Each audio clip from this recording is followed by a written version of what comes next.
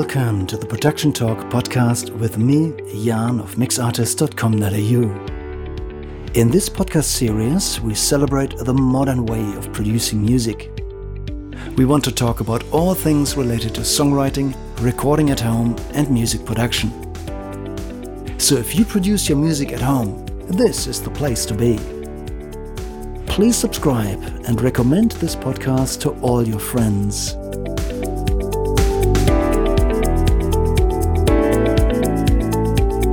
This is the Production Talk podcast, episode 49. Welcome back to another episode of the Production Talk podcast.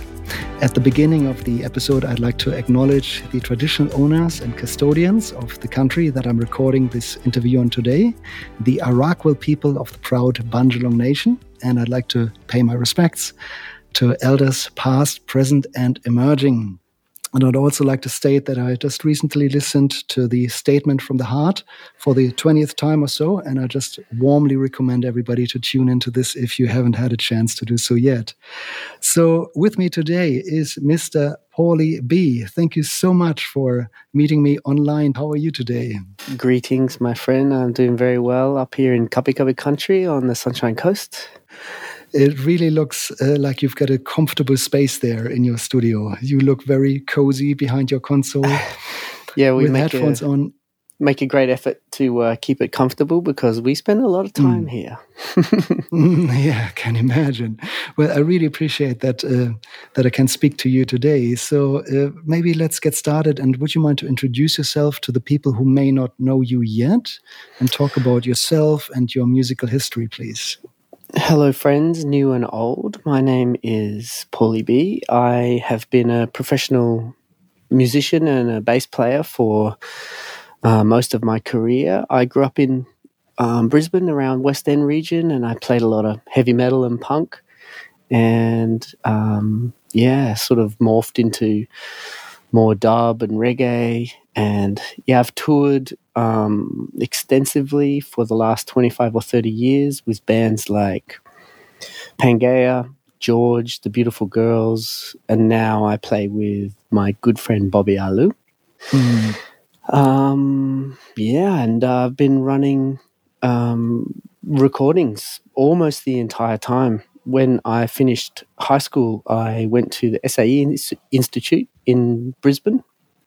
Back then when I don't think they even had a computer in the office. You know, they had old telephones and electric typewriters and the most advanced piece of tech in the studio, apart from all the beautiful analog gear, was a cassette 4-track with like MIDI memory or something. Yeah, and I hated it. So I studied. I left school and studied audio engineering, and have been making recordings alongside touring ever since. Just give me a rough idea. What year would that have been approximately? That would have been I finished high school in 91, and about 2 years later was at SAE for an 18-month course. To mid 90s. Well, that would have been a good time. So yes, probably analog tape, I guess. It was all analog tape on 16-track Studer machine. Oh no, it was Tascam desk in a Studer machine. Yep. And my two lecturers at the SAE were called Mike and Mike, which was pretty funny. Nice. Two Mikes running the course about mics. That is hilarious. But nice. That was actually a really foundational time for me as a member of the Brisbane musical community, because I had a very small class back then. SAE was relatively unknown, and I think there was about 12 or 14 people in my class, and I still see most of the people from that class, and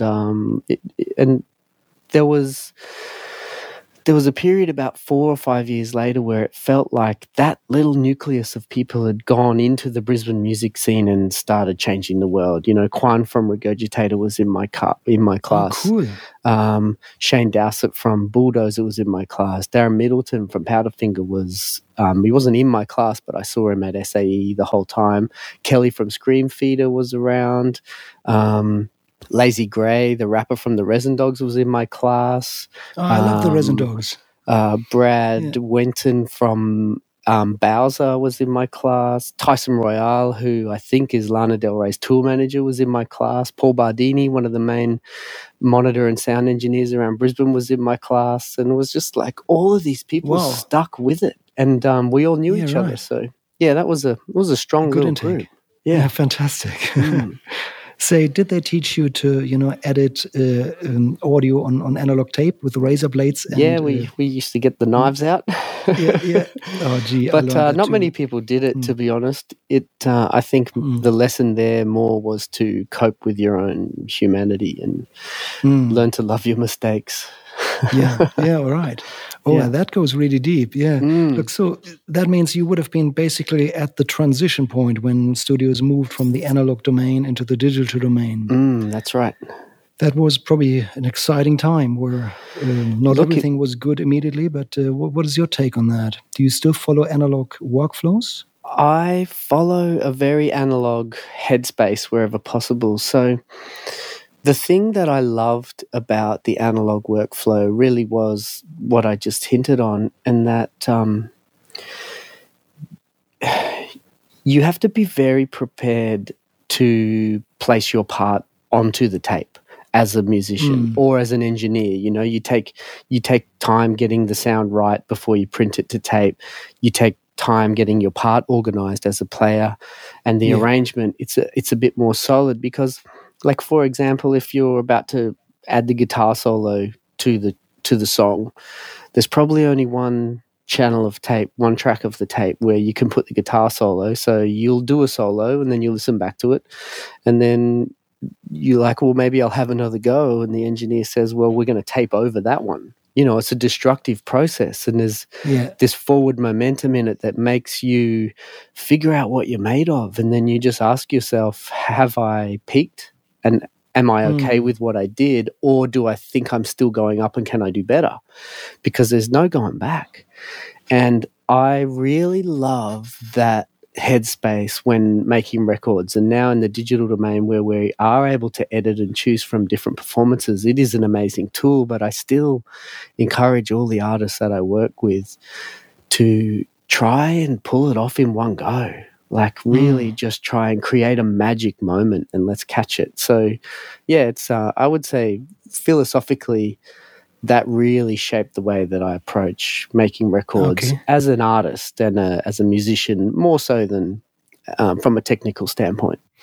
So when you say magical moment, is that something that you just feel, or can you describe what that means to you in words? Does that mean it's a musically perfect take? No, definitely not musically perfect. I would say intentionally perfect. I think it's different for everybody. Yeah.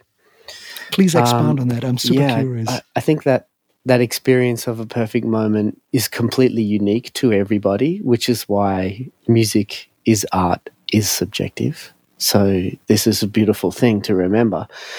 But to me, I could liken it to, it's a state of meditation perhaps. When you feel an inpouring of energy to your being from another source, and you're just a vessel that is creating vibrational content as a singer or a player.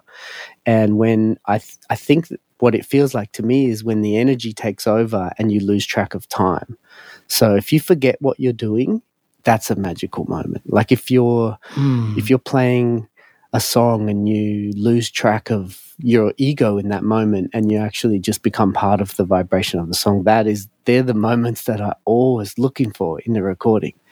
And maybe you got the phrasing wrong, or you forgot a word, or your pitch wasn't perfect. But, if the force comes through strong like that, that's the kind of stuff I want to capture. That's the sort of stuff that I think comes out of the speakers really good. Wow. Wow. I've asked this question many times, and I've never heard such a good answer that I resonate with so much. I've never found such good words myself trying to describe that thing. Well, wow. So thank you, obviously brother. have experienced that, I believe, I remember maybe through yourself or through others. I remember experiencing it first as a a 15-year-old guitar player on my nylon string in my bedroom, and I would just be playing, and then I'd just sort of realize that I was still playing, and I couldn't remember how long was I playing for. But the experience of resonating with the instrument lulled me into a meditative state, and I think that is the state. Like, that's the place where the most beautiful performance comes from. So the other thing that I believe, which is pretty, it spins me out even when I think about it, but so we live in a vibrational universe, right? We all know that. That's a fact. Everything's vibrating. All the atoms are vibrating. So when you think about a microphone in a studio, all it does is sit around listening for vibrations. That's true, yeah. And many of us believe that mood, intention, and emotion are also vibrational. So why isn't it likely that the microphone is hearing these things as well, and they're getting picked up on whatever micro level that they're getting picked up, captured and translated back into the speakers of the listener that's hearing the recording? So I believe that your headspace and your intention can be part of the recording that can be translated to others. I truly believe this. Wow, okay. And you must have experienced this often enough to have this belief. So, well, I've seen vocalists in my recording studio recording a sad song with tears rolling down their cheeks, and it's almost impossible to listen to the recording without experiencing that emotion.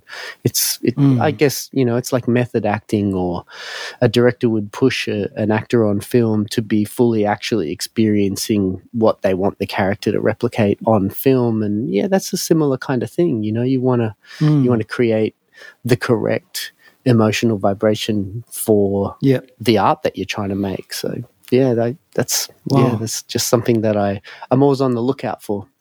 Okay. So if I was a musician booking your studio, I would probably just come from a busy day of work, dealing with my family, being a bit stressed out, maybe a bit late. I'm in your studio, I'm ready to go, and I know the time's ticking, everything costs money. And that's the kind of mindset where something like this can possibly happen. Wouldn't you agree? How do you guide people who are under stress? That's a normal state for lots of people nowadays. How do you guide them to a place where they can perform like that? Tell them they're beautiful. But mean it, like see the beauty in them, and just remind them that they have something for this moment. And I also treat like time is quite flexible in the studio, and I like to have a conversation with people before we begin, so that we get connected and we start, feeling like we're in the same space together as two people. And I spend a lot of time working on the headspace of the recording. More, to me, that's more important than which mic you put where. That stuff all helps, but I really love the psychological element of working with artists and helping them be ready to do something beautiful. Wow. Okay. You make it sound so easy, but I know it's so not. So I'd like to dig a little bit deeper there. Have you been in a situation where you struggled cutting through to somebody, where somebody was so under pressure? Of course, yeah, in the wrong headspace? It definitely happens. For me, I think my experience with it has more so been when you're working with a group of people and they have their own dynamic and they're triggering each other, like an old married couple, the weird politics and interpersonal stuff that goes on in bands and all that power play. Like, that's quite hard to come up against as a producer. Yeah. But I usually find if I can get myself one-on-one with the person who is about to record, then straight away we can start to focus together. Okay. So that's part of it for me, is telling everyone else to piss off. It's like, give us the room. Because, like, we're all fragile. We're all psychologically fragile beings, and we all have vulnerabilities, and we're all aware of ourselves. And particularly, we all want to do well. And we are in high-pressure environments where, you're in a band and you're there with your friends and we're all spending money together to try and pull this off. But One thing, I just have a few. They're not really rules; they're just kind of light guidelines for psychological well-being that I have in my studio, and it's that whoever's about to perform gets to do 3 takes uninterrupted before anyone's allowed to tell them anything about what they think or how they want it to be. Because once an artist has captured what they thought was possible for themselves, or anybody, then we're open to feedback. Then we feel like we've done what we wanted to do.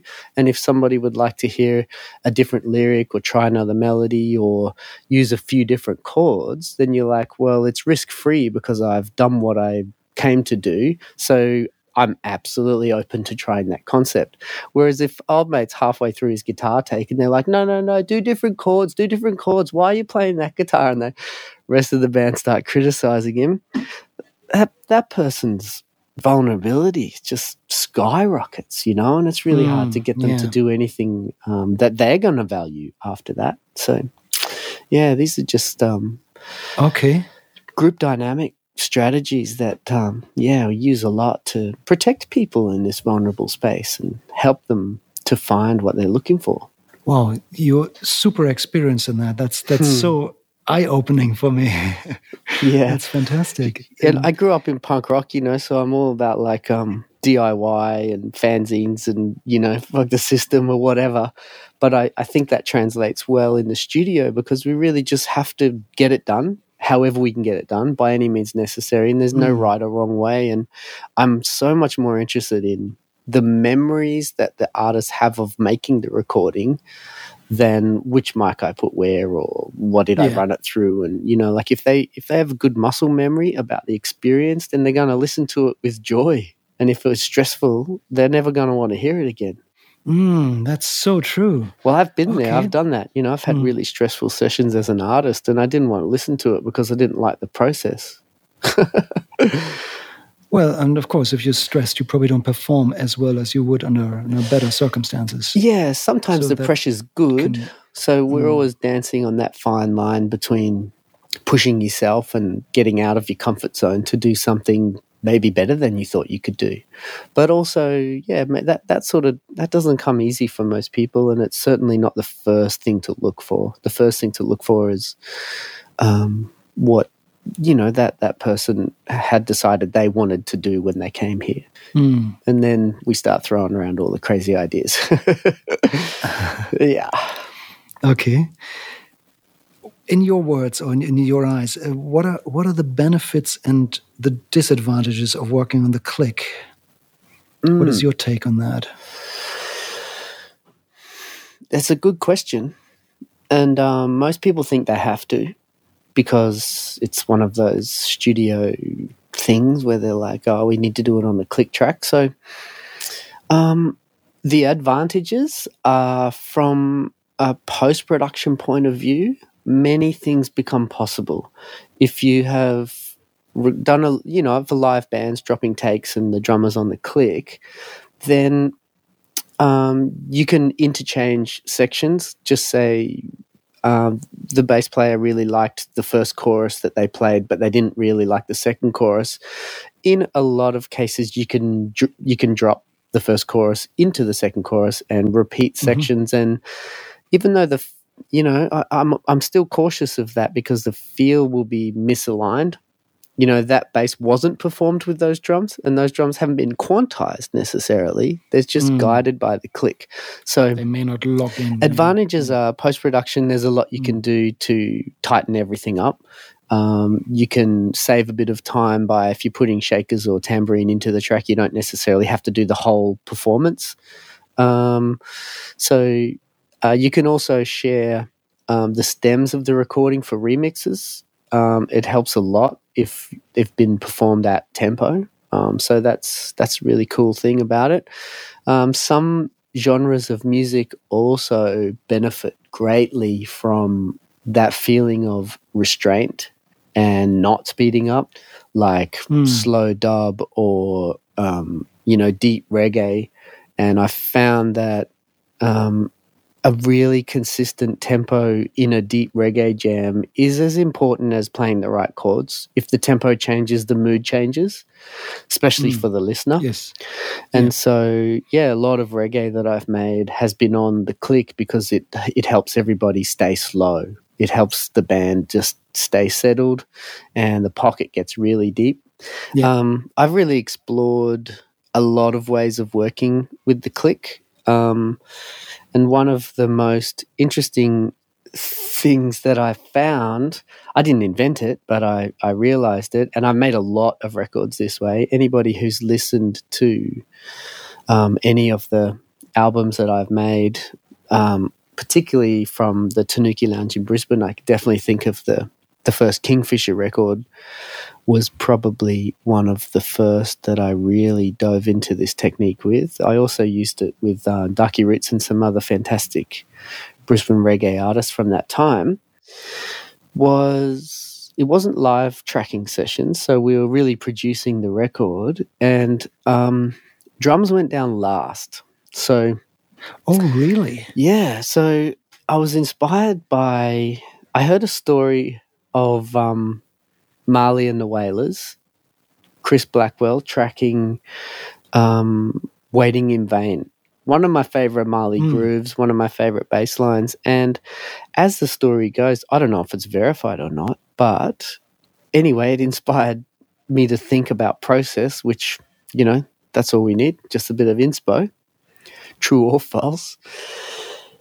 Apparently, Carlton, the drummer, was sick on the day that they record a song a day in their studio process, and he was unwell that day, so they printed a drum loop onto the tape machine, and then the band recorded all of their parts to the drum loop, and then the next day when he was in the studio, he just added the drums to 2 songs instead of 1. And that got me thinking that if I was a drummer laying songs with my band in the studio, how awesome it would be if they weren't all speeding up and slowing down and fighting the tempo and feel with each other, moving through the changes. So I started making records that way, where I'd quickly I was actually using Boom, the free onboard Pro Tools drum machine, to just map out the groove and the tempo of the song, and then all of the band members would overdub their parts to that perfectly consistent, super mellow drum loop. Then any edits that you do, they're really on time and everything just fits together so good. And then before you even add drums to the song, you listen to everything without any drums, and it is so consistent and heavy and beautiful. And then the drummers don't even need the click track. They just put the headphones on and they play into a finished song, and they play so well, and they play gently, or they can feel the dynamics of the song, and they're playing into the finished production instead of, which is what I was experiencing beforehand. They felt like they had to hold up the whole arrangement because they're like the first person playing. So they had to outline everything, and a lot of pressure was on them. And they were overplaying because the track was empty, So for us, it really allowed us to play with post-production on the drums as well. And for me, some of the main revelations were how few drum mics I needed to get the drums sounding the way we wanted them in the production. Sometimes there's 3 mics, sometimes there's 2, a kick and an overhead, and you're like, man, it's all it needs. Whereas when you start off, you're like, I better record all 14 lines just in case. And, once they're there, it's pretty hard to not use them. So, all of those things were they were all advantageous click relationship stuff for us.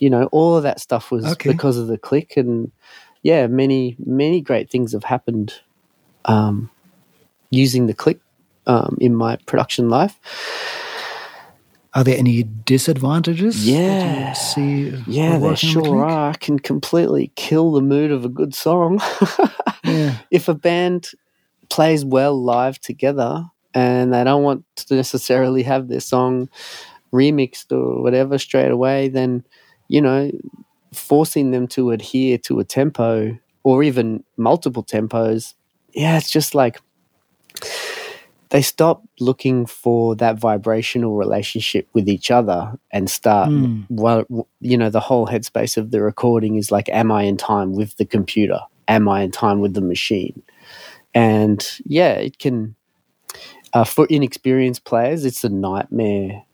It does, not for them, but it does horrible things to their music. Like, you can hear them that they're not listening to each other anymore. They're all listening to the computer. And the computer is not sensitive.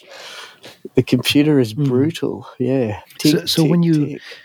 When you track a band, do you feed the click into the drummer's headphones only, or is everybody going to get the click then? Yeah, mostly I try and encourage that, unless there are extended sections where the drums drop out. But usually then I'll automate the click to appear in other people's headphones at the right time. Yeah. And it's there. It's always on one of the channels of our little multi-track headphone mixes, and everybody gets to do their own mix. So I don't know if people are listening to it or not, but I usually ask the band to try not to, just listen to the drums and let the drummer worry about that, and the rest of the band just play to the drummer. Yeah. Wow. Okay, cool. What are your tips and tricks for choosing the right microphones for, a new signal? Let's say somebody comes in with an amp cabinet or something that you haven't recorded before.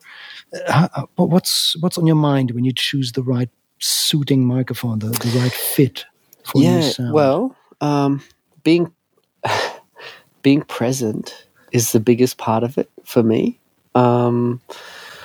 Don't do what you did yesterday because it worked. Like, everything is different. It's a new day. It's a new vibration. So there are definitely factors that I'll take into account. One of them is like what I feel like at the time. That's a big one. Reference tracks are really great. Like, if somebody's given me a reference track to listen to where they're like, benchmark, this is the kind of sound we'd like to head towards, that can help me make my choices as well, because I know what's going to make them happy coming out of speakers at the other end. I've got my favorites for different reasons, and I can elaborate on that if you want, maybe after this. But they don't work for everybody. They work for me when I'm playing guitar through my amp. I know what I like on it, but put the same guitar and the same amp and the same mic in someone else's hands and it sounds rubbish. It's like everybody's individual. So yeah, probably the first thing I do is ask them for reference tones so I can see what they're aiming for, and then I can listen to them playing their instrument and see how close it is to the reference tone. And if it's really close, then I don't need to change shit, and I'll look for something really neutral and natural. That would more than likely be a mic that doesn't have a lot of character, I see. Something more transparent and clean. Something pretty transparent. It's not going to hype it up or dull it down or change the frequency response much.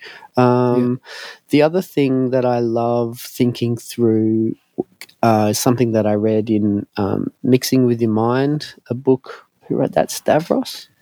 Yes, Michael Stavro, who actually lives up in the hills from where I live, just around the corner. I've met him a few times. Yeah, I'll put the link to his book in the show notes. So it's warmly recommended. I agree. It's a cool book full of. It doesn't really have any recommendations on which mics to use or where to put them. It really encourages you to think about what you're doing, and it's part of that presence thing.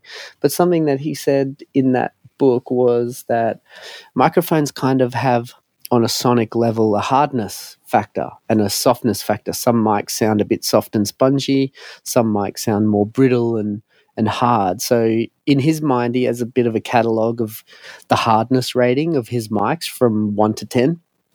And then when he listens to a source sound, he'll rate it from 1 to 10 and pick the opposite microphone to balance it out.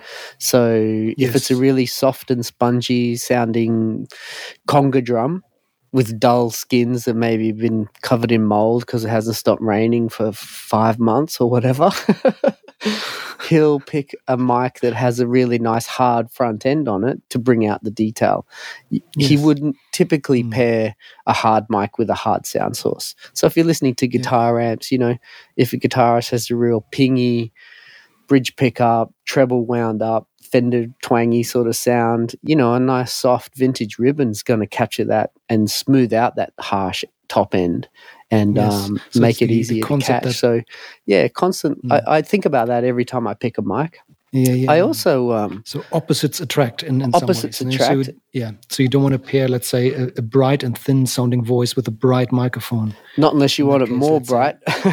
Well, chances are the sibilance would be out of control and unmanageable. Again, there's no rules and, by any means necessary. But if you only have 3 mics, just figure out which is the softest, which is the hardest. And, you can experiment with swapping them to the opposites. Mm-hmm. Good. And when you track bands, have you got any, let's say, personal workflows with your gain staging? Do you apply the same methods of gain staging every single time? Or, what do you go by when you decide to record something a bit hotter or a bit more conservative? Yeah, that changes a lot for me as well. I think in the 25 years of making records, I really haven't settled on a set of things that I lean on a lot. Like for me, it's just this ever-evolving process of flow, including my gain staging. But my first real studio was the Tanuki Lounge in West End, and I worked there for about 17 years. One of the main problems with that space, and look, I'm sure a lot of people can relate, especially people who only have one room, just say you're miking up a kit, you can't hear it when you're in the same room, even if you have headphones on, even if you have noise-cancelling headphones on. You can't hear what you're recording because the source sound is loud. And I had that problem at my studio. I did have 2 rooms, but it wasn't soundproof between them. So I couldn't really use my monitors to tune up a drum sound for a recording. So I just look at the meters and I would imagine what the mic is seeing and how bright or dull it might be because of where I've put it, knowing that like the center of a guitar speaker cone is bright, the edge is dull. Mic a snare drum high, it's going to be duller than if you mic it low and catch some of the wires underneath. All of these things, just kind of having a calculated guess and just referencing a quick test recording before committing. So, I would always just look at the meters and get a medium, a medium high level, because everybody gets carried away when they track 2 and suddenly everything's going red. When people get excited, they get loud. But in my explorations over the last couple of years, it seems to me, and I have no real physical knowledge of this or any evidence to back it up, but I've been tracking through a console recently. I have a 24-channel APB Dynasonic Spectra console, which is it's a live desk, but it has really nice preamps and EQ. And one of the things I love is just an analog high pass on every channel. It's I wouldn't mind saying a couple of things about that. I think that's revolutionized things for me in the digital world a lot. But I've been through a stage of tracking things actually pretty quiet. So, like even down around minus 25, minus 20 dB maximum into the DAW. And, I grew up recording on tape. So that was the opposite. You really want to push level as warm as you comfortably can onto tape to get away from the inherent noise floor. Which doesn't exist in digital, so that prerequisite is not part of the workflow that we have to deal with. And I tracked a couple of things quiet after I got sent some sessions to mix by somebody else, and they were recorded very quiet. In fact, at times so quiet that it scared me. But after I'd gained it up with my plugins and various mix things, the mix sounded absolutely huge, and it sounded more, it had more depth, it had more width, and it seemed to have more detail. And so I experimented tracking a bunch of sessions, like easily 10 dB quieter than I normally would, and then just gain staging it back up when I'm mixing in the box in my DAW. and loving it, absolutely loving the headroom in the mix and pulling a massive sounding mix that was still 8 dB away from clipping on the master, and loads of room for the mastering engineer to take it even further. And yeah, it had me wondering about the architecture of the virtual buses and the structure of the framework. And I don't know, I feel like they just handle less volume. They like it. I think they like it more. I think the architecture doesn't handle volume in the same way. Oh, look, if you want to, after the interview, I'm happy to talk really technical stuff with you, because when it comes to the inner workings of Pro Tools, I've got direct wires to the avid engineers. I know I ask a lot of questions that the operating manual doesn't answer. And you know, one thing I wish I could really do on Pro You and Tools? now we need to sit down over a couple of beers one evening and just start playing. But no, keep going. Sorry, there's actually one thing that I'd really love to be able to do on Pro Tools. You know, on your edit window view, you can choose the size of any window, but on your mix window view, you can't. All the channels are either narrow or they're wide. Yeah, I'd love to be able to make my buses twice the width of my channels. That would be so awesome. Just so you can find them with your eyes really quickly. I may use some color coding and stuff, but it'd be great to have the auxiliaries and all your returns, double width, and all of your things that are feeding it. You know, you could just make them smaller, get them out of the way. The width. Anyway. Maybe after the interview, I might have, a proposal, an idea of different workflows that might lead to an interesting outcome. But okay, always open to these things. Don't get me started with Pro Tools stuff. We'll be interested, but people will start tuning out. They'll be like, "Whatever, boys." Let's get back to you and your recording workflows.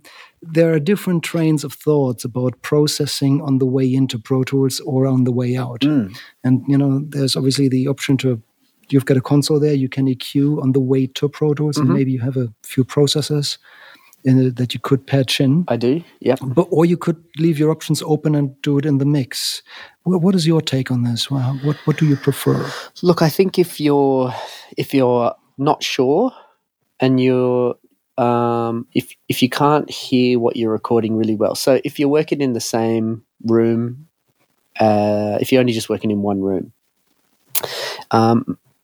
you have to be careful because you can't really hear the processing that you're doing. But if you have a nice, isolated space from your source and you can use front-end gear, be it latency-free plugs on the way through or any outboard gear, you create a sound you like, you just record it, move on. It saves a lot of time. So I commit a lot now. I use the Universal Audio console, and I got plugins on almost everything on the way in. Not a lot of additive EQ. I definitely use a bit of subtractive EQ on the way in. Okay.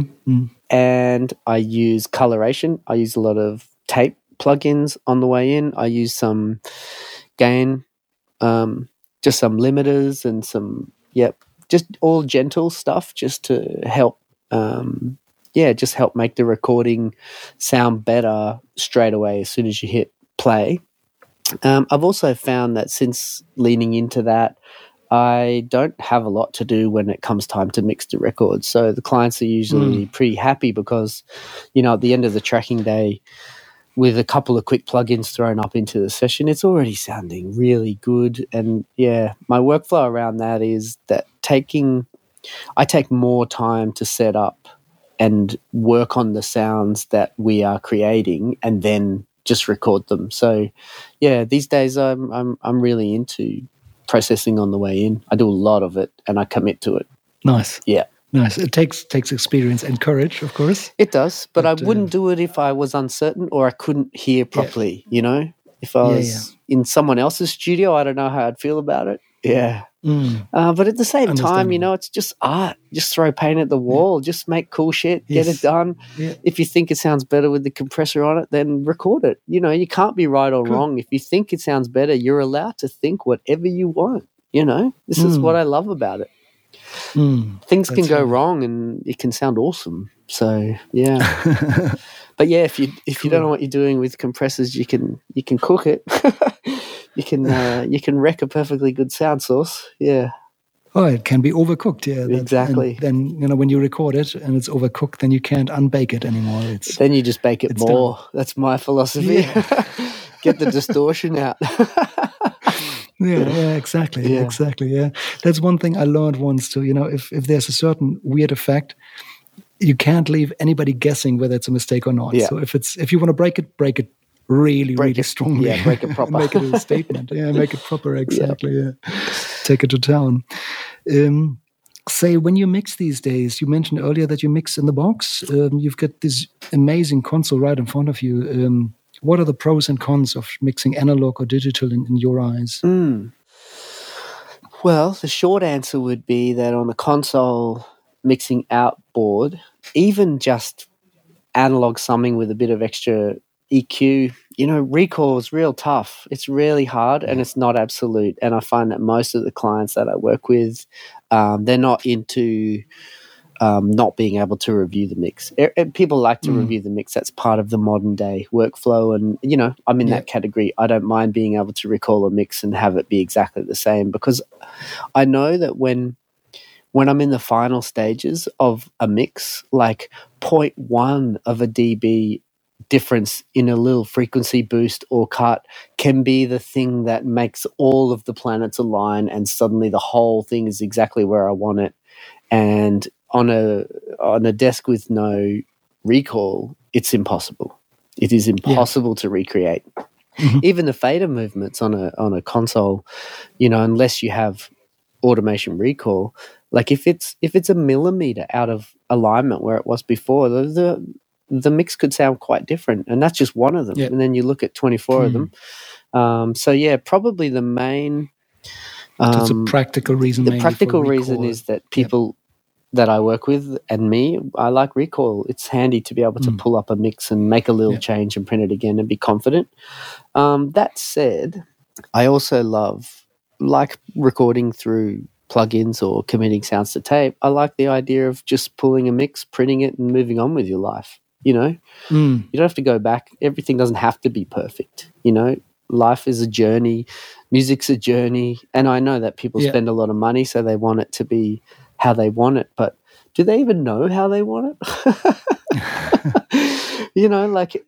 This is another thing that comes up for me is I've definitely worked with people or maybe watched other people pour resources over and over and over again into trying to perfect something rather than recording more things, So I've seen people record the same song 4 or 5 times, and each time maybe costs them $2,000, $3,000, $4,000, $5,000, and they're 20K deep on trying to get the perfect version of this song. And it's just like, how many songs you could record for that? You sure this song is everything?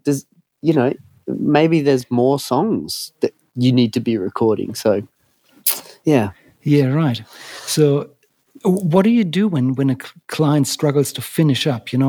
I've experienced that myself, when people just constantly second guess themselves and therefore never manage to finish. Have you got any tips or tricks to convince people to draw a line, make their piece and move on? Look, it's really up to them. It's something that they have to be able to find that for themselves. But reassurance, it goes a long way. If I truly think that something is fine and doesn't need to be changed, I generally, won't do it and just be like, I'm not going to do it.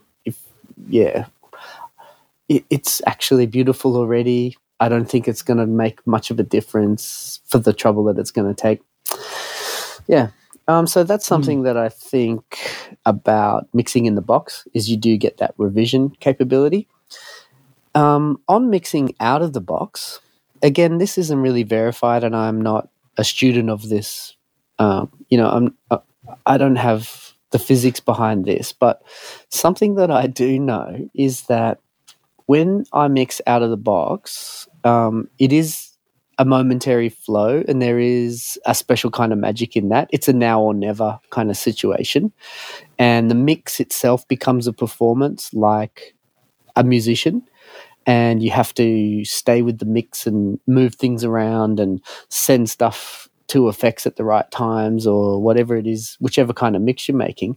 But even on a static mix, right, we're using what I've done here in my studio with Outboard, just these simple 4-band semi-parametric, the 2 mid-bands are fully parametric and the high and low is just shelf on my 4-band console EQ. But something that I've noticed is that, just say, here's a comparison. In your DAW, you got a source material with lots of low end, like a kick drum, pretty punchy, lots of power in it. Pull up a Pultec EQ, like a beautiful emulation of a very powerful EQ. Select the powerful frequency, like 60 or 80 hertz. Go on, give it 24 dB of gain.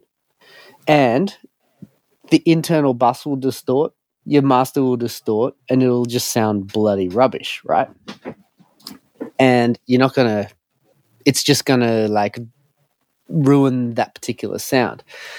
Route the kick drum out to your mixing desk, choose the same frequency, give it half as much gain, and your fucking speakers will pop out. So there's like, there is this sense of drama in a console, in a live analog mix, which I think gives the mix like a lot more front to back depth. Like you can have things come out to the point where you might actually be about to blow up your amplifier. And now I don't think that's going to happen in the box. You know, you have this glass ceiling in the structure of Pro Tools where it can't go louder than that channel was designed to go, and it's going to sound rubbish, but the volume isn't actually going to increase. And that's one of the main differences on the board, is that you get this real sense of drama where the when you start pushing things, like they get dangerous. Yeah, it's exciting. It's super cool. Yeah. The other thing I love about mixing on the board is the way that you can pan. So if I had a guitar solo that I wanted to pan around, I wouldn't send it to one mono channel and move the pan pot around. I'd actually send it to a pair of channels, exactly the same thing. So you just have dual mono, one panned left, one panned right, and you know, move the faders up and down, and the kind of panning that you get, it sounds old school to me. It sounds fully psychedelic because it's volume based as well. Like suddenly they can both be loud, and the thing moves around like crazy. So all of that stuff's fun. But we can also do that. Mixing in the box using a console as a tool, like I can still do that, and I can record a panning structure like that for a solo. And I do route a lot of things out through my console, inserts, some of my analog gear and outboard effects. I definitely reprocess things that are already recorded through some of my signal chains, whether it's to get a bit of, analog compression and valve saturation, whatever it is that you're looking for. It's fun to do. Nice. That way you basically get the best out of both worlds. Yeah. The recordability of digital and, the sense and feel and the tangibility, it can the be ability to touch things. And it can be a complicated workflow for sure. There's in the world of delay compensation and latency, I've often found that rerouting things, sometimes they're in phase and sometimes they're not, and I can't quite figure out when it works and when it doesn't, but it's always worth a shot.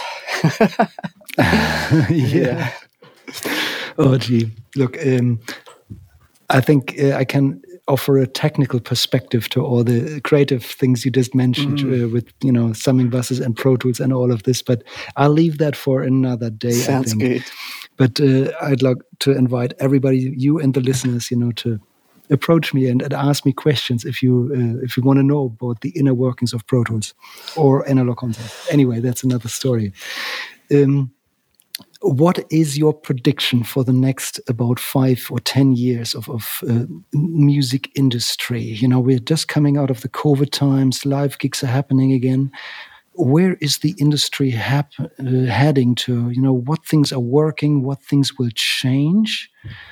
If I ask you to look into your crystal ball for the next 5 to 10 years, what do you see on the horizon? Strangely, it's not something that I think about. I'm aware that for myself to be truly good at something, I had to sharpen the tip of the spear and stop trying to do everything. So I have really learnt to hone my daily concentration and even my hobby mentality, the things that I'm interested in. Most of them are based around recording music and being in here. And outside these walls, I don't really have much of a perspective on what works and what doesn't. And it's not that I don't care about it or I don't think about it on the level of curiosity, but I'm not a very good person to ever give advice on that. You know, people often say, oh, now that we've got this, what would be the best way to release it? And I'm like, that's not my world. I don't know. And in many ways, I don't care. That's not what I can't care about that and do this, you know, like I just want to do this. So, you know, I don't have much of a perspective on what's going to change. Being a performer and having spent a lot of time on the road, you know, I think that live music, it's never going to go anywhere. There's never going to be an end to new bands forming and new music being created. So we all have that to look forward to. You know, there's going to be a lot of new content. I think the ways in which we consume and digest and enjoy music are always going to change. But something that, you know, even looking back over the changes that have happened in the last 15 or 20 years, something that I have a strong, I just feel a response to the fact that with the changing medium of music consumption going from physical format to online content and the great mysterious loss of income for a lot of artists, I think that in some ways that's real and in other ways it's not that real, because I don't know many artists in my life that ever made actually any money from selling records. Like, there's a few, but most people didn't make a lot.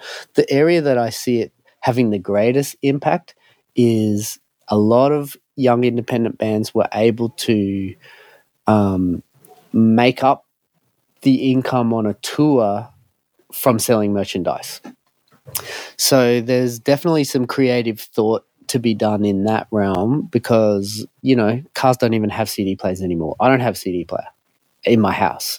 So there's that point of sale product that we had a pretty good markup on. You know, CDs, they cost a lot to record an album, but to manufacture the CD is $2.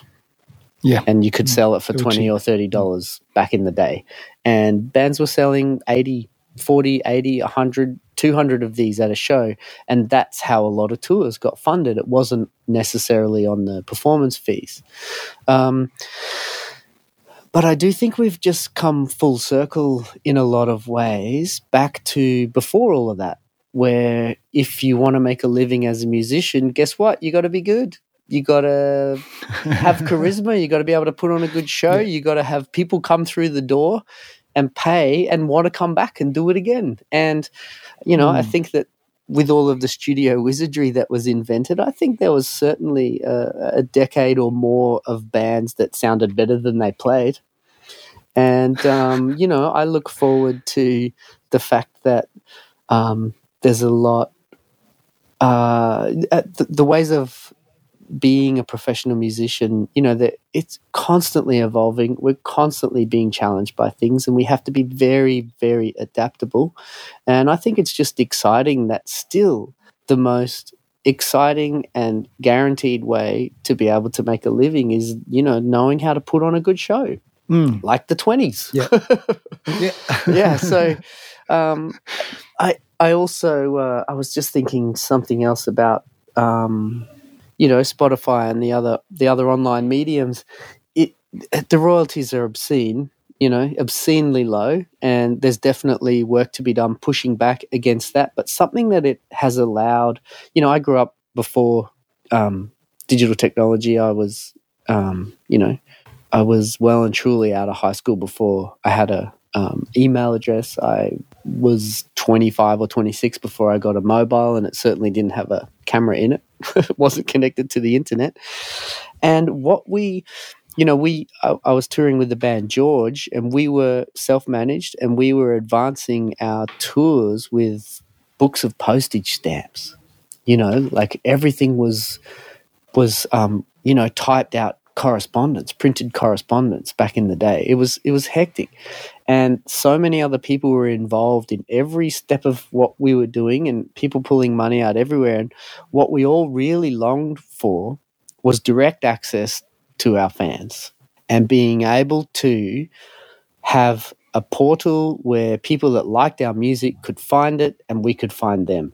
And I really think that the Spotify platform, for all of its shortcomings, it does allow a lot of people to find your music very easily. And I think that from an independent DIY level, if you have a good website and you have your own,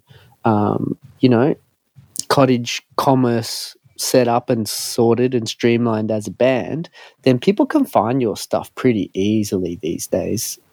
And I'm for that.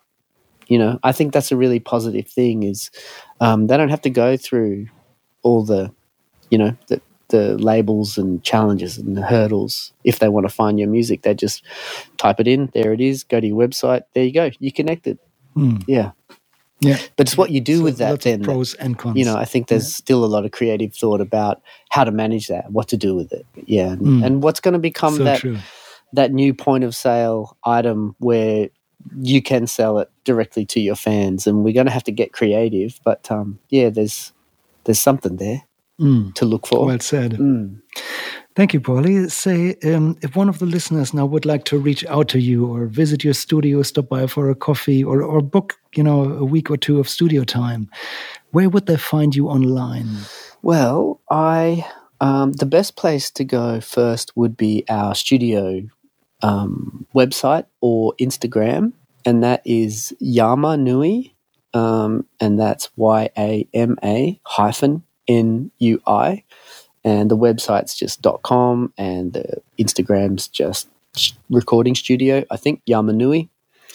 That's the best place to keep an eye on basically what I've been doing, and a good place to reach out first. I don't personally use social media very much. I've got a profile on Instagram, but it's been almost 3 years since I posted anything on it. I just find that I'm a little bit too busy doing the stuff that I love to post about doing the stuff that I love.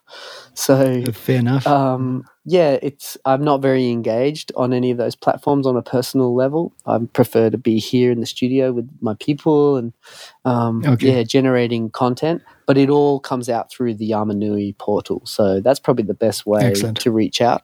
You could also email me directly, but that comes with a little word of warning.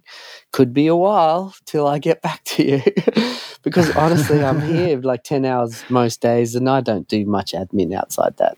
A couple of days a month if that. So the website is probably one of the best ways to get in contact. My email is just Paulie B, PAULIEB @me.com. I put all of those links into the show notes. So if you want to reach out to Paulie, just finish the episode, scroll down to the show notes, click the link, and then you have your direct wire to reach out to Paulie.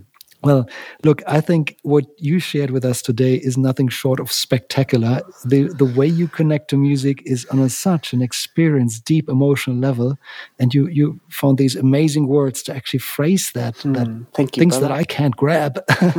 And you put this in amazing words. So thank you so much for sharing. I really appreciate that. Thank you for taking the time to hear my perspective on things. My pleasure. And Paulie, I would really like to one day catch up in person. We probably have a lot more to talk about at some stage. Let's do it. Thank you so much.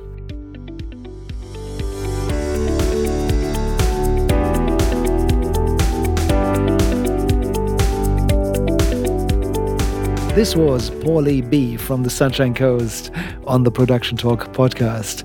I think this was a phenomenal interview, and I love your approach to music and live, Paulie.